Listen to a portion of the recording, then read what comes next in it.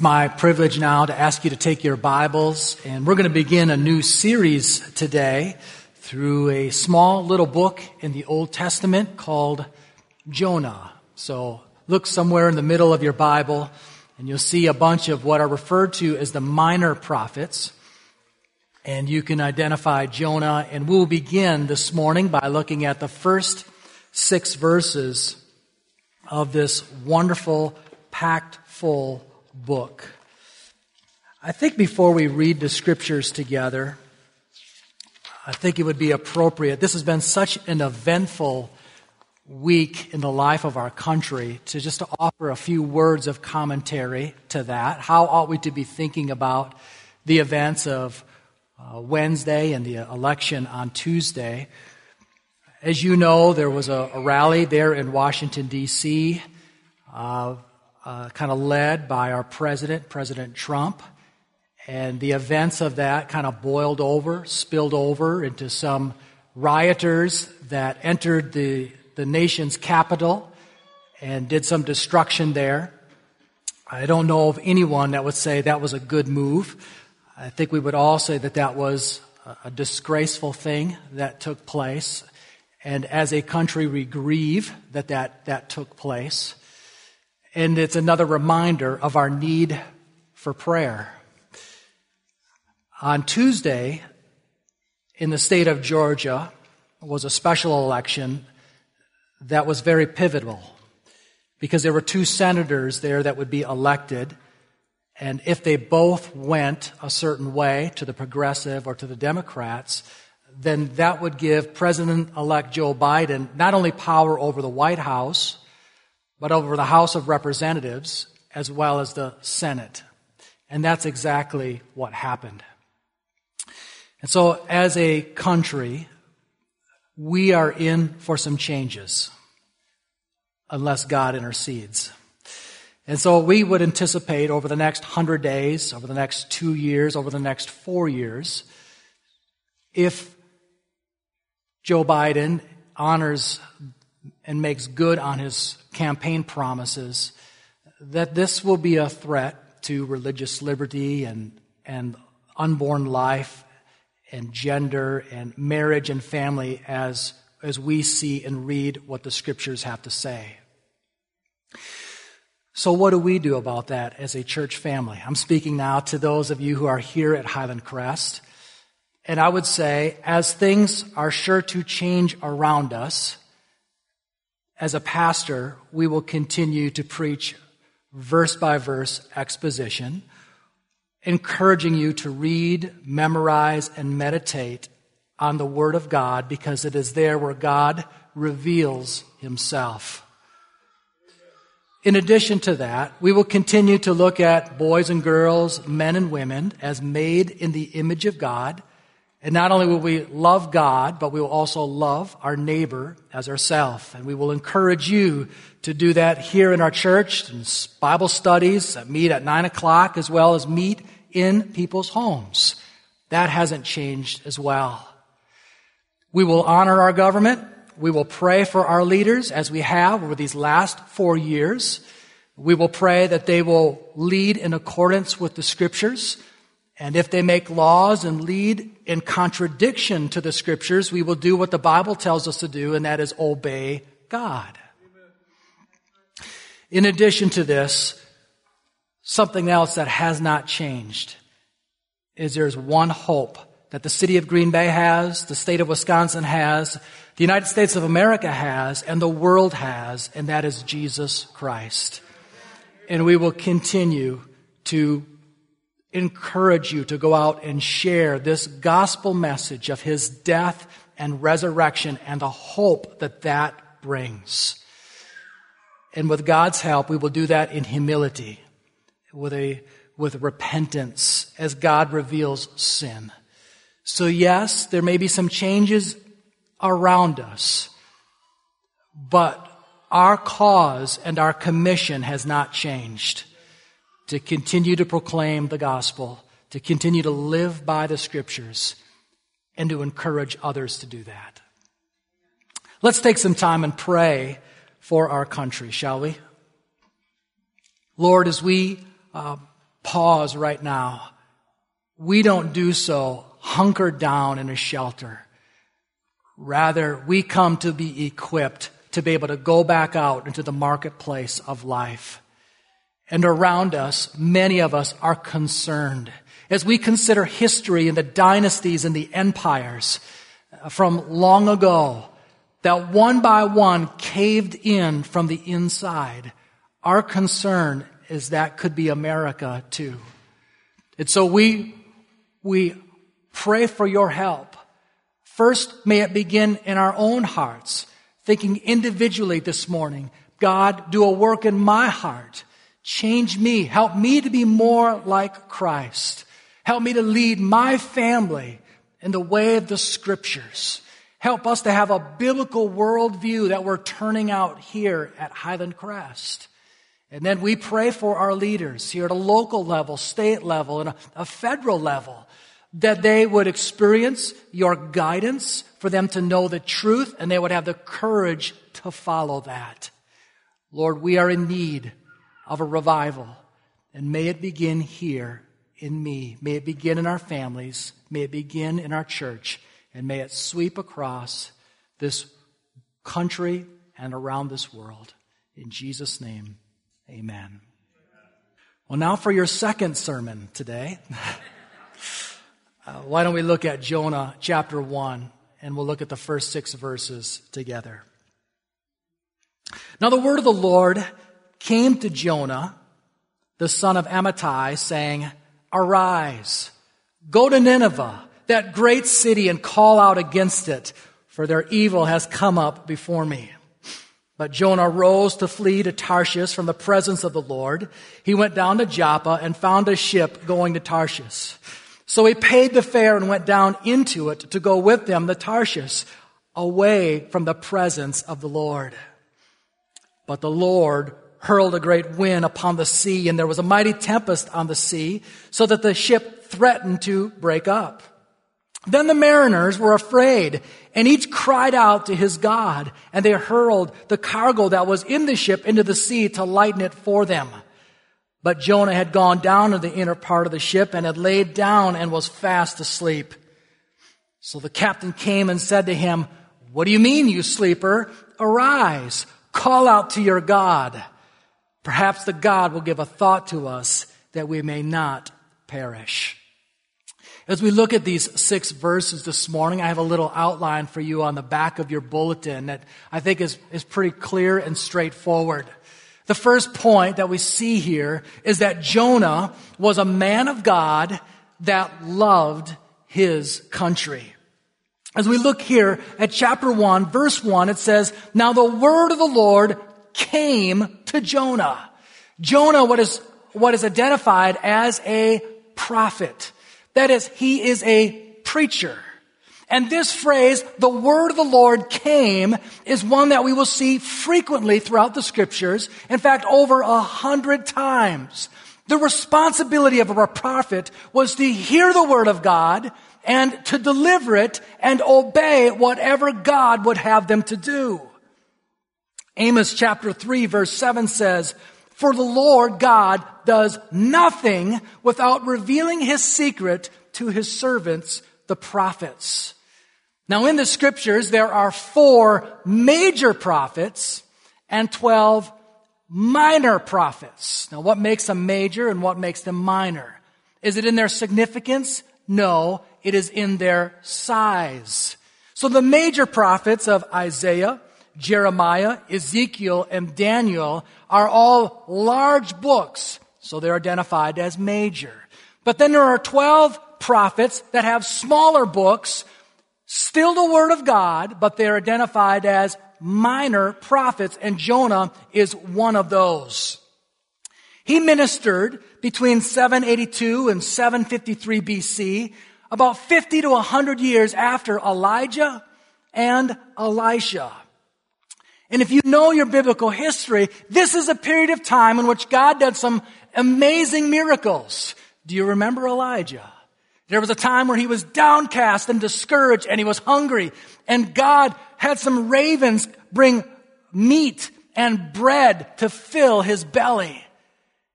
God again in the book of Jonah will use another animal to carry out his agenda. This is not the only time we read of Jonah in the scriptures.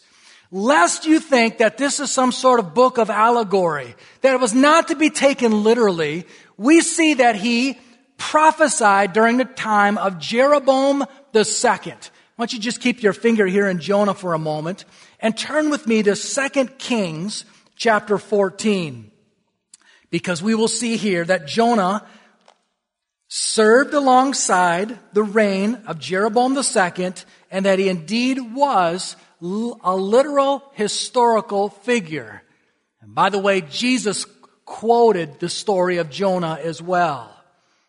I'm in 2 Kings, beginning chapter 14. I'm going to read verses 23, 24, and 25.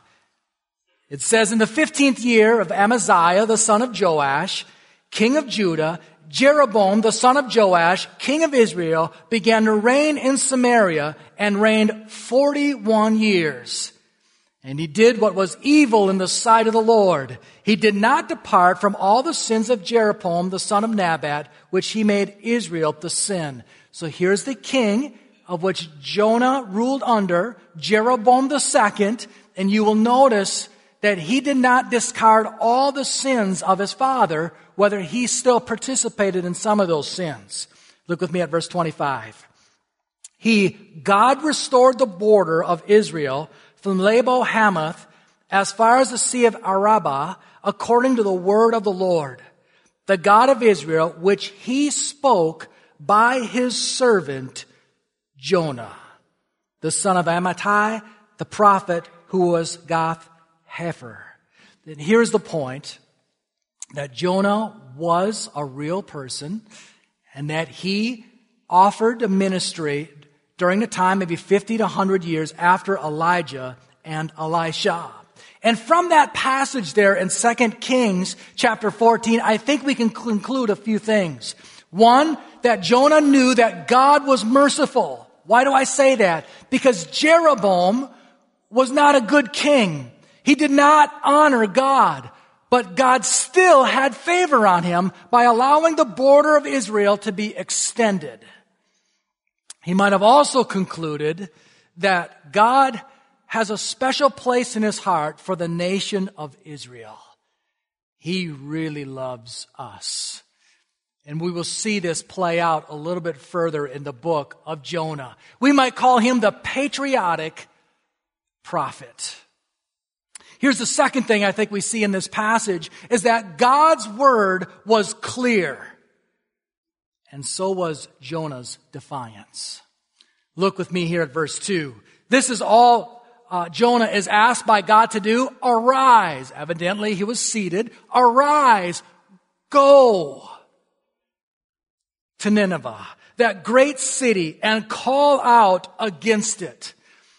Now that seems like such a simple request. All I want you to do, Jonah, is to leave where you're at and go to this city that is not of the Israelites and go and speak out and call them to repentance.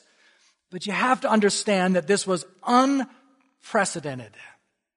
Now there were prophets like Isaiah, Jeremiah, and Amos that spoke out against pagan cities, but God had never asked them to actually go there and to preach. You know, I'm just being honest with you. It's quite comfortable to hide behind this pulpit on a Sunday morning in a climate-controlled room. And I can get really bold here. I mean, I could call out against the false religion of Islam. And if I use the right inflections and the right enthusiasm, I might even get a smattering of amens. And if I work really hard at it, I might even get an applause. But if God were to say to you and me, this is what I want you to do, is arise and go to Baghdad, Iraq, and find the largest mosque there. And I want you to go in on a call of prayer and say, excuse me, may I have your attention? My name is Chad. I'm from America, and I'm here to tell you that your prophet Muhammad is a false prophet, and your scriptures, the Quran, are a book of lies. And I'm just here to declare to you that you are on your way to hell. And the only way possible to get to heaven is through Jesus Christ. Have a wonderful day. Peace. Do you see that is an entirely different ask? And that is what's being asked of Jonah. You know, maybe I ought to tell you a little bit about these Ninevites, these people there that were a part of the Assyrian Empire. One pastor named Tim Keller wrote about them, and let me give you a few descriptions so you can kind of understand the turmoil that Jonah is going through. Assyria, that's where Nineveh is. This is in northern Iraq, modern-day Iraq, just outside a city called Mosul. It was discovered by some French explorers in the 19th century and dug up more in the 1960s and 70s. Assyria is one of the cruelest and most violent empires of ancient times. They had an emperor around the same time as Jonah named Shalmaneser III. And he was known for detailing his acts of cruelty on slabs of rock. So if you were captured by the Assyrians, it was not unusual for them to cut your legs off and cut an arm off. And while you were dying, they would shake your hand and say, that was a good war. That was a good war. It was just a way of rubbing your nose in your loss. They would also force family and friends of people that had died. They'd cut the heads off of these people, and they would force the friends and family members to take that head on a big pole and to walk around with it. They would pull out prisoners' tongues and stretch their bodies with ropes so that they could be flayed alive and their skins displayed on city walls. And if you are a teenager, how many teenagers we have here this morning? They'd burn you alive. That's what these Assyrians did. And if you were fortunate enough to actually be kept alive and be a slave, they would offer all sorts of violent cruelty to you. The Syrians have been called a terrorist state. And this is where God has asked the preacher to go and proclaim a message of repentance. Maybe to give you a parallel, it's 1941, and you are a Jewish rabbi, and you have been sent to Berlin to proclaim a message of repentance to the Nazis. Can you feel that? This is what God is asking Jonah to do. It's a very clear cut. Go there and preach a message of repentance. Yet he doesn't do that. And we see here in verse 3, but Jonah rose to flee to Tarshish from the presence of the Lord. Translation, Jonah went in the exact opposite direction. God's word to him was crystal clear. Go and proclaim this message to the Ninevites. Jonah's response is to do the exact opposite, to go in the exact opposite direction. And let's just pause here and ask ourselves, what is behind this call? And don't miss this, loved ones. This is a shattering truth that God loved the evil people of that city in Nineveh so much that he wanted to send someone to proclaim the message to them. And if he loved that city so much, would he not love this city that much as well? Jonah rose to flee to Tarshish from the presence of the Lord. And I would offer a word of warning for you, loved ones, here today. You might have had seasons where you had close fellowship with God, time where God used you just like he had done Jonah. And you could read this and look down upon Jonah and say, I'm so glad something like that could never happen to me. But there's a place there in 1 Corinthians chapter 10, as Paul is asking the readers there in the church of Corinth to remember all the characters of the Old Testament. And he said to them, let everyone who thinks that he stands take heed lest he fall. It is the grace of God that keeps us. It is the grace of God that sustains us. And if it could happen to Jonah, it certainly could happen to you as well. And you'll notice in a couple of different places here, it says in verse 3, he went down to Joppa, verse 3, but Jonah rose to flee to Tarshish from the presence of the Lord. It will also say that again in verse 4, in the next part of verse 3. So he paid the fare and went down into it to go with him to Tarshish, away from the presence of the Lord. 2 different times, what he was attempting to do was escape God's presence. Now, this is a preacher. Do you think he knew better than that? Do you think he knew Psalm 139? Let me just read some of that to you. If you got your Bible in front of you, look at Psalm 139 with me, because it speaks to God's omnipresence. Verse 1 says, O Lord, you have searched me and know me. You know when I sit down and when I rise up, and discern my thoughts from afar. You search out my path, my lying down, and are acquainted with all my ways. Even before a word is on my tongue, behold, O Lord, you know it altogether. You hem me in behind and before, and you lay your hand upon me. Such knowledge is too wonderful for me. It is high, I cannot attain it. Where shall I go from your spirit? Or where shall I flee from your presence? If I ascend to heaven, you are there. And if I make my bed in Sheol, you are there. If I take the wings of the morning and dwell in the uttermost parts of the sea, even there your hand shall lead me, and your right hand shall hold me.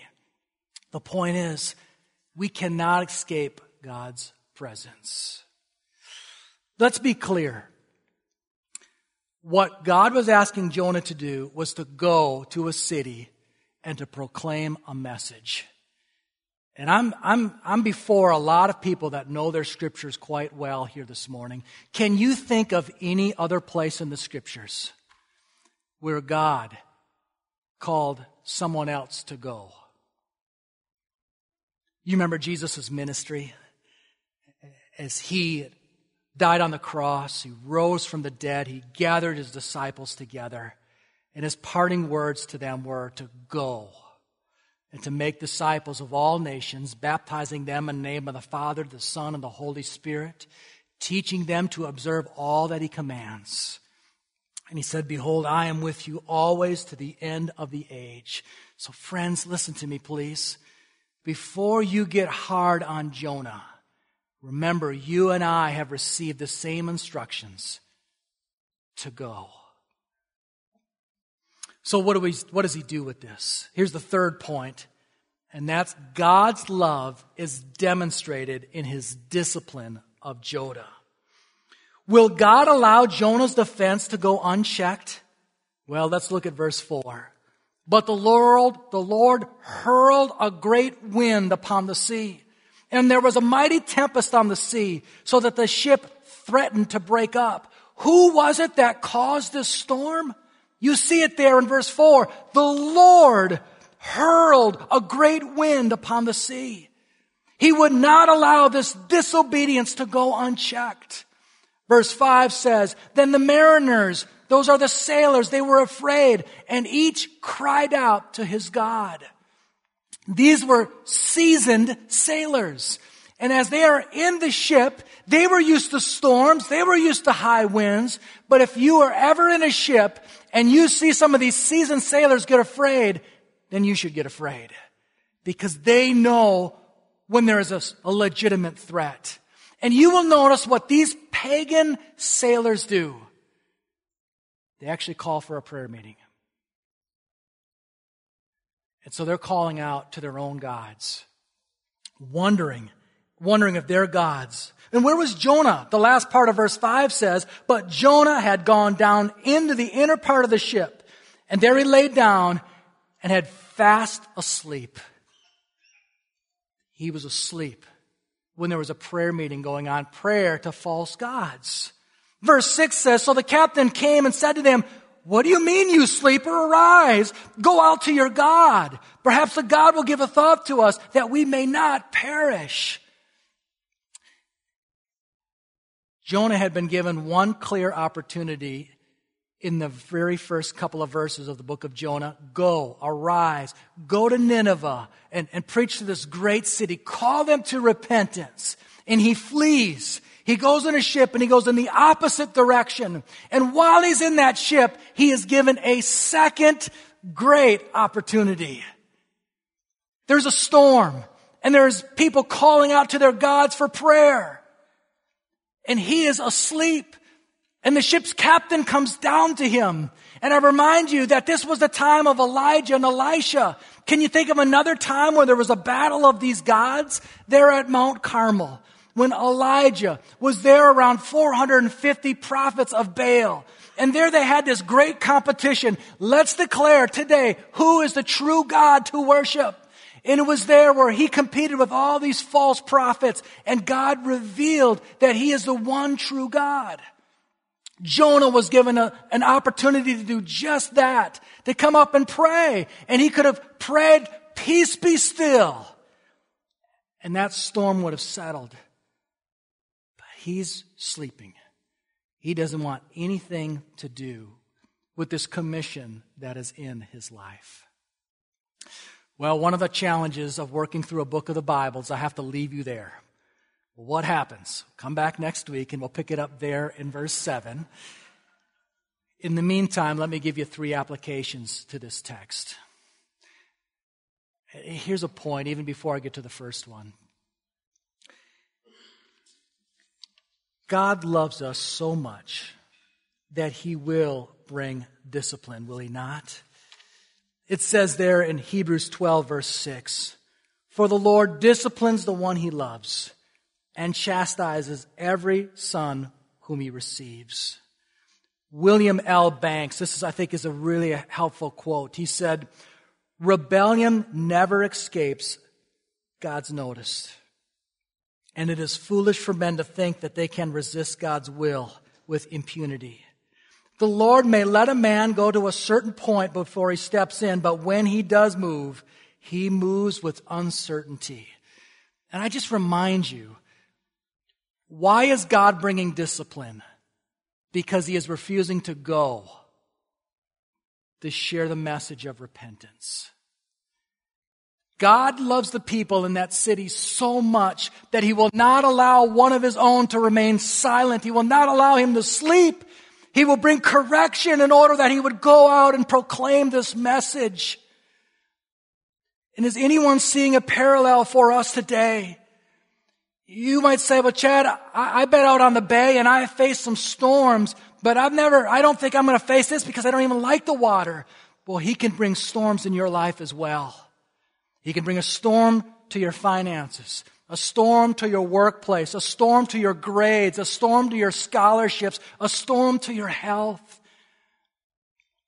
Chad, are you saying that if we're not out proclaiming this message that he could discipline us?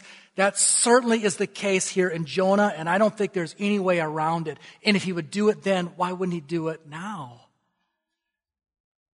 I love to preach about God's grace, and by the end of this message, we will get to that grace. But I think there's a time here for us to let the fear of God settle in for us. He had a simple thing to do. Go out, proclaim this message. And he wouldn't do it. So here's our application. First is this. Does your concern for the souls of others need to be awakened? When it came time for Jonah to proclaim the message to the sailors and to the captain, what was he doing? He was sleeping. I don't think it's much of a stretch to say that we can be asleep as well, not physically, but spiritually. And we can be unbothered, unharmed by the souls of all of those. You know what Jonah was saying? He was saying, I don't care about that city. I don't care if they go to hell. I want to stay right where I'm at and what I'm doing. Maybe you're like me this morning. You say, I need to be awakened. This is not so much about Jonah. This is about me. Can you identify with Jonah's disobedience?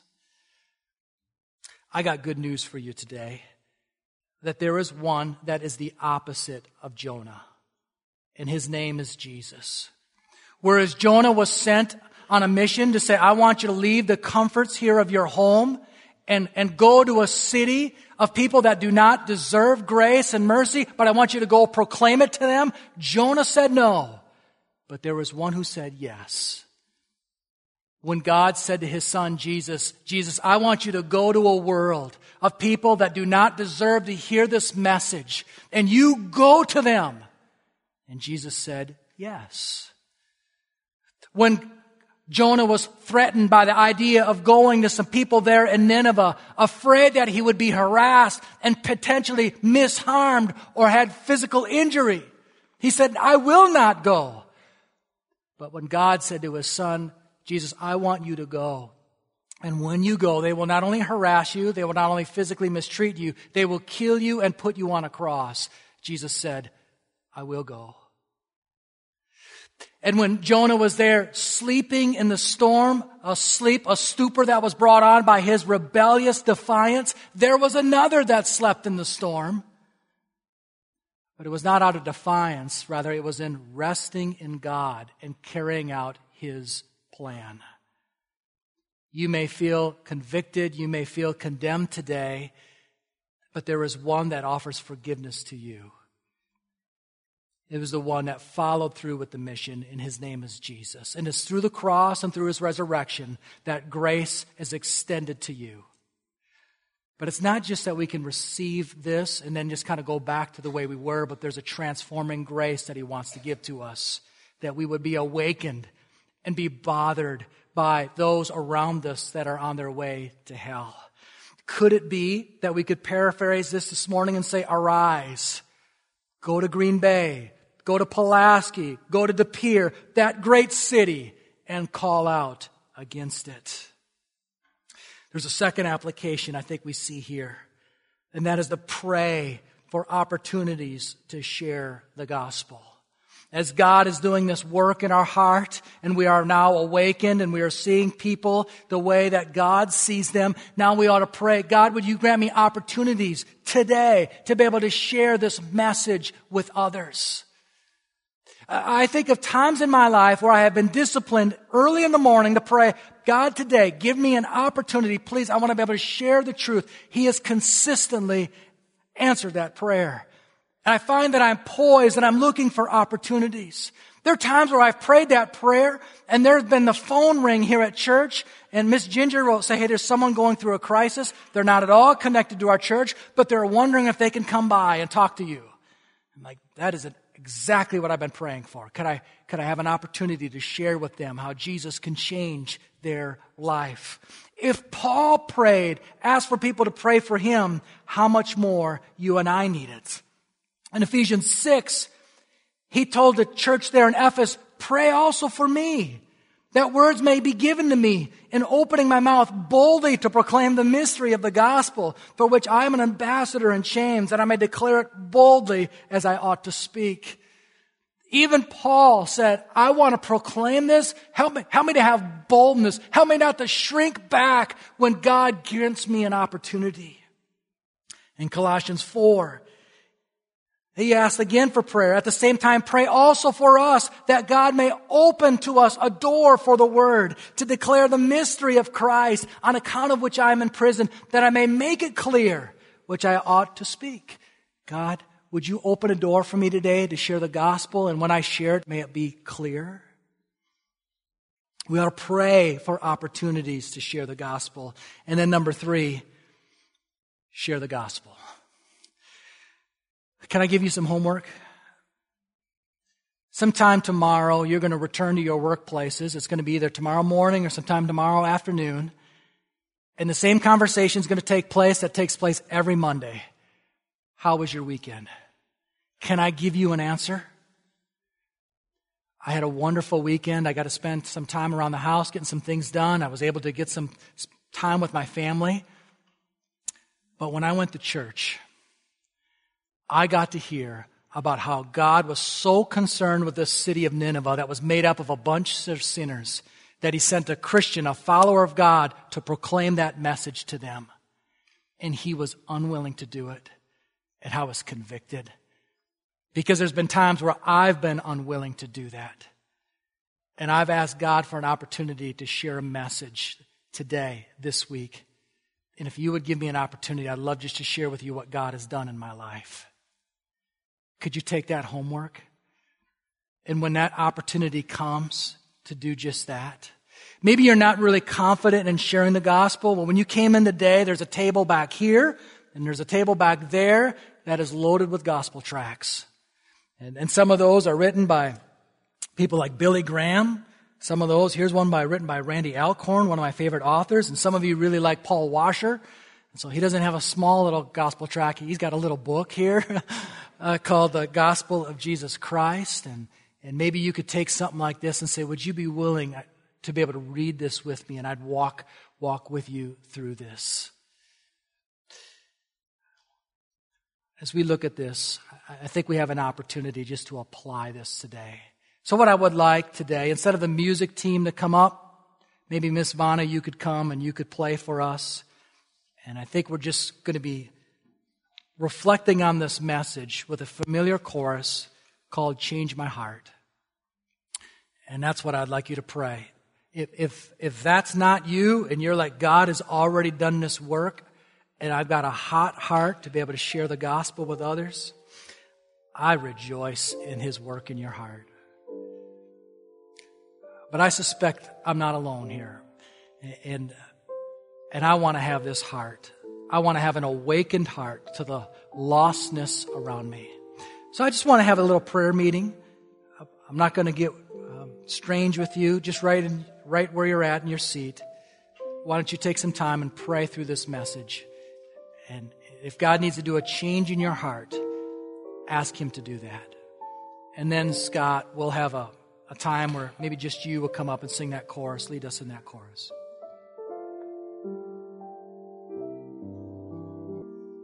Our Father, as we think about this great city of Nineveh, we don't have to think too hard to ask ourselves, is there a great city around us? It could be that there are people in this room that you have called to leave their home and to go to another city, another country, and to proclaim this message. Maybe it's family members that they have yet to do that, and that is the application for them today. And I pray that you would give them the grace and courage to do that. And then for many of us, it's like, wow, we live here in this great city. And if you called Jonah to Nineveh, then you've called us to our community as well.